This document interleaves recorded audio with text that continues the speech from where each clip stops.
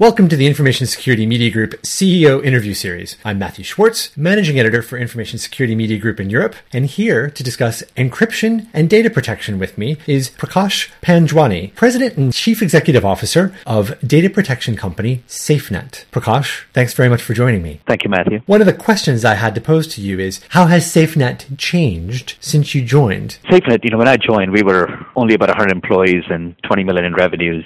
And now as we approach 400 million revenues and 600 employees, a lot of things have changed.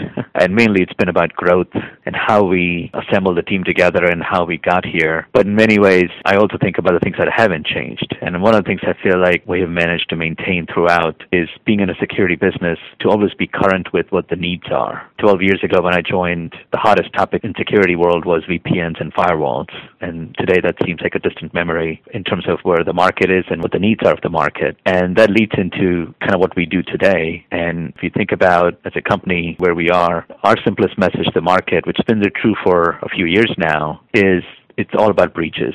And you just have to get used to the fact that there is no such thing as breach prevention. You just have to figure out how to secure the breach. And we have a 3-step program which very much aligns with the products we offer to help you do that, which is about making sure your sensitive data is encrypted. That's number one. Making sure that sensitive data is encrypted is managed well in terms of key management, because core to any encryption system is how you manage the keys around it. And the third part is the access control. So having strong authentication in place to make sure that the sensitive data is accessible only to the people who need it. And that's a cornerstone of where we are today. And, if I compare that to many, many years ago, as I said about VPNs and firewalls, those things, while they're still in play for many companies, just having the perimeter security is just no longer enough. And what we promote, as I described now, is very much a data-centric security approach. That seems like a great message. Encrypt sensitive data, manage your keys well, maintain good access controls. How would you say, as you go to market with this message, that is either received, understood, or acted on? Yes, I would say we started with this message about 3 years ago and actually sharpened our product focus along those 3 areas that I mentioned. And what's changed dramatically in those 3 years is that the market now just gets it. I would say 3 years ago, we were talking about encryption and the need for it, and people understood it, but they didn't know whether they really had to do it or the other ways to get around it. And now it resonates very well. And I think it's driven by just the number of breaches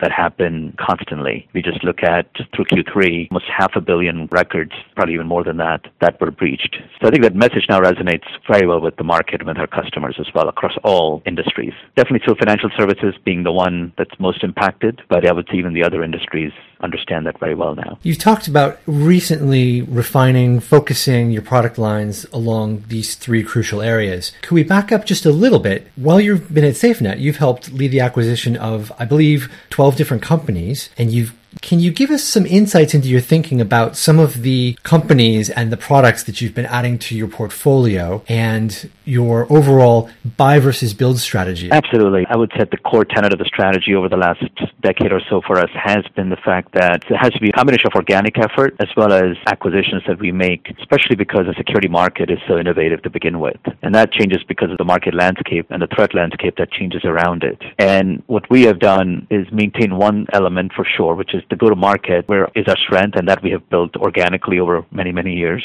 which is a go-to-market strategy that includes direct approach to enterprises, but very well blended with channel partners and technology partners. Our ecosystem is very strong, and they integrate with our solutions. So we maintain that strength, and then what we do on the technology side is we look for areas where we can innovate ourselves, but where we can't, sometimes it's faster to bring the technology in and then push it through our channel. A great example is our last acquisition was a company called CryptoCard, a very, very small company, barely into the revenue streams. They had authentication as a service. We could have done it organically, but we saw an opportunity to get them involved from a technology perspective, but into our go-to-market, and we had very rapid success bringing them into our go-to-market. So it's really just about, in some cases, finding technologies that we think we can accelerate the adoption of by putting it through our go-to-market channels. Go-to-market would mean that it becomes part of your product set, kind of as is, or what exactly does that refer to? The go-to-market here refers to the combination of the technology partners that we integrate with, our direct sales channel, our direct sales force, as well as our channel partners. So we blend all those 3 things together in terms of how we actually bring products to market. Because one of the things in the security space space is that the ultimate customer wants to deal with less companies. There's just no doubt about that. They want more and more of these technologies integrated, and the security, they want it to be somewhat transparent to their end user. So part of it is, how do you integrate with those applications they have? So what we do really well is make sure that we bring those security technologies in and integrate through that go-to-market strategy of having that combination of technology partners and channel partners who can bring it out. So in some cases, it's our own technology. As I said, it's things we have created over the years through our own innovations. But in some areas where we don't have the right technology set, we do look at M&A as a way of bringing that into our product set. You talked about authentication as a service. What are some of the other changes that you've seen along the way that have become must-have for a business such as yours in this particular part of the market? So we took a very, I would say, focused approach in the last few years of being extremely data-centric in our security approach. And that's not to say the other areas are not important. The perimeter is still important. It's just that we know that the hackers are much smarter than they ever were before. Just a firewall or a VPN isn't going to prevent them from getting to the data they're really looking for. So our focus was on, how do we create an approach to security that is more comprehensive and focus on the data that they're going after? Because there's so many other techniques that they use. So ultimately, we got very laser focused on the three things I mentioned, which is encryption, access control, and then managing the encryption and the keys around it. But the other areas that complement us are certainly, I would say, are things like threat intelligence. There are many companies in that space who are now understanding that just firewalls are not enough, but they need to figure out what the hackers and the people are going after. And that intelligence is being built up within the enterprise to say, okay, that's the information they're going after, and that information now can be used actually to understand what sensitive data they need to encrypt. So we're complementary to some of the newer areas above and beyond just the traditional firewalls and VPNs that exist. One of the classic challenges with encryption has been knowing what to encrypt, what not to encrypt. I think some people would love to encrypt everything, but from a time and cost standpoint, I don't think that's ever really been feasible. Is this a question that your customers are grappling with? And you mentioned threat intelligence is potentially a way to help them better identify what it is they should be focusing on? Absolutely. I think there's two ways to get to that answer. By the way, first you answer the question, absolutely our customers are grappling with, they understand the need for encryption, but they do struggle with what to encrypt. And encrypting everything is definitely not the right solution because many companies have petabytes of data and just wouldn't make sense to do so. So I think to us it starts with a couple of things. One is where threat intelligence systems can help you is, do you have inside information on what people are going after, right? If there are specific pieces of information that's constantly being attacked through different vectors and you are seeing that happen, well, that's a clear indication that that's information you need to protect. But beyond that, there is a lot of regulations in place now that clearly define what is the bare minimum information you do need to protect. And that includes PII, personal identifiable information, for your customers, for your employees. If you are in the payment market in any part of the ecosystem as a retail merchant or as a bank, there's clear information that is defined by credit card associations to tell you what you need to encrypt. So depending on the segment, if you're in healthcare, for example, those regulations define, what you need to encrypt as well. So there is a lot in place today to help a customer identify what sensitive data they really do need to protect, that they're liable for one way or the other. So it starts with that, and then it's a question of, as I said, more creative enterprises, start thinking about competitive information they should also protect as well. But you really start with the first two, which is based on the attack vectors and based on the industry you are in, what the regulations are in terms of data privacy. Encryption has been a topic that's been quite discussed in the last year and a half, which is a bit of a change. After the NSA leaks, Edward Snowden, all of that came into the news. Has that altered either the discussion that you're having with customers or the strategic direction in which you've decided to take your company? So I think the number one thing that has changed for us are the breaches. So less about the Snowden effect, so to speak. I think the breaches definitely have just raised the bar on the need for encryption everywhere, right? Because ultimately that's what hurts companies' bottom line and actually their credibility with their customers. The Snowden effect, I think, was more to do with awareness around insider threats. I think that was definitely something our customers are more aware now. But I think more importantly than that, I think it's about encryption, not just for where the data is stored, but also data in motion, where people realize that there's a growing concern around, many companies have huge data centers that they use as primary or backup. And when the information is transferred between those data centers, in the past, they just assumed, given those are private links, those would not be tapped or they don't have to worry about encryption of the data. And that part, I think, is just higher awareness now that even within your own data centers and you're moving information around, you're better off encrypting all the sensitive data that's moving around, not just the data that's stored. So that is one effect that's definitely, I would say, the awareness is much higher. But by far, the breaches, I would say, are what I think has raised the awareness to a whole new level for a need for encryption. In terms of the company itself, Gemalto is acquiring SafeNet. How do you envision that changing the company, altering the course? You're absolutely correct, Gemalto is in the process of acquiring SafeNet. I think Gemalto's focus has very much been on what we call the edge of the network. It's about, they're the market leader in mobile solutions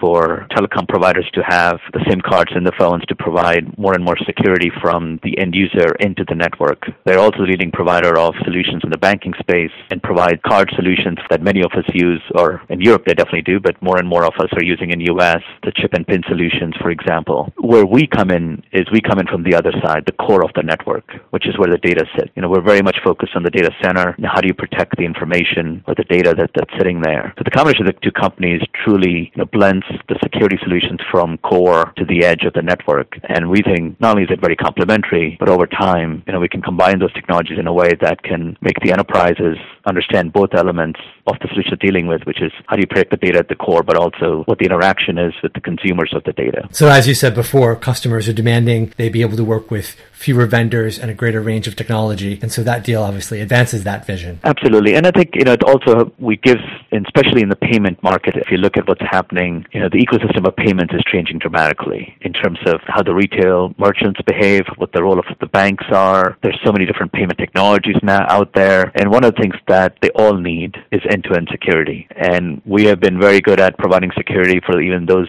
systems at the core, especially the banks are big users of our security solutions for protecting that sensitive data. But Gemalto has quite a significant solutions at the edge of that payment solution as well. So that's a great example where I would say we're usually the first innovations of us providing end-to-end solutions that nobody else would be able to provide. Great. Well, you've charted how a lot of the financial services market is moving with respect to payments. Are there any other trends that you see your clients or potential clients, customers, dealing with over the next few years beyond the data breach problem, which obviously is a massive problem? Now, we coined this term about a year and a half ago called crypto management, the notion of managing the encryption. I think that will become a very big trend moving forward. We did a blog, and I think BBC followed up, calling 2014 the year of encryption, which I think it's definitely been in terms of the awareness that exists today. I think moving forward, it's going to be all about managing the encryption, and the notion of crypto management will definitely become centerpiece, where you will see that more and more encryption gets embedded in the applications, but the customers and the enterprises, doesn't matter what segment they belong in, are going to be looking for techniques to manage the encryption centrally so that the security folks within the enterprise have a reliable way to track and audit all the security elements or the encryption elements that they need to protect the data. So I think that'll be a big trend, I would say, in the next year or two as we move forward. And I think beyond that, I definitely believe that the notion of access control, where who has access to what information, will change significantly, because it's no longer about your employees just having access to data. Ecosystem partners that have access to information is even getting more complex, because no organization now works in a way that only the employees are connecting to your network. So that complexity will become more challenging for enterprise to manage, but I think the good news is there are solutions that exist there, but they will need to be deployed in a way that third parties can connect to your network seamlessly, but yet in a secure way that is auditable. So those are a couple of things that I see definitely coming in the future. I'm sure you could probably write a book on this, but in terms of facilitating that to me sounds like a services, something services market, something to do with the cloud. We would have looked at web services 10 years ago for accomplishing that. Is there a particular domain that you think will enable that and work across different vendors? That's a great question. So I do believe that, this is just a personal belief, I'm sure the technologists in the industry will have many things to say about it, but that it's less about the services like we used to know it. It's truly about using cloud as a platform to enable these things. Because if you step back, in a cloud, a lot of people still think about just computing power being outsourced. But cloud is so much more powerful than that, and I think the future definition will be more about enablement for people able to do things more seamlessly. And if I look at our own authentication solution, its adoption as a service accelerated because we reduced dramatically the time it takes enterprise to actually deploy a solution, from months to days. And I think that's what people will require. And I think what you'll find is combination of web services and API levels where systems can connect with each other more quickly. The applications can connect to each other more quickly or rapidly, but also in a way that IT folks can deploy faster. So I think that'll be the way these things get deployed, because investing a lot of dollars in just professional services to get these solutions up and running like it used to be just would not be scalable in the future. So what is your biggest challenge as a CEO? To me, it's always about taking the market trends and investing in growth for the company. It's our number one, I would say, task as a CEO, to keep that driving, because if you see a market opportunity, you want to make sure you go capture it. But then balancing that with our investors rebalance the profit and growth targets for the company as well as keeping in mind that ultimately our customers is who we care most about, and creating the right infrastructure so that they can actually use the services we have. So the investment behind the customer is as important, not just behind the technology that we bring to them. So just finding the right balance between those things probably is always the number one challenge, but it's also what keeps it fun. So you need to keep abreast of technology trends, invest in those trends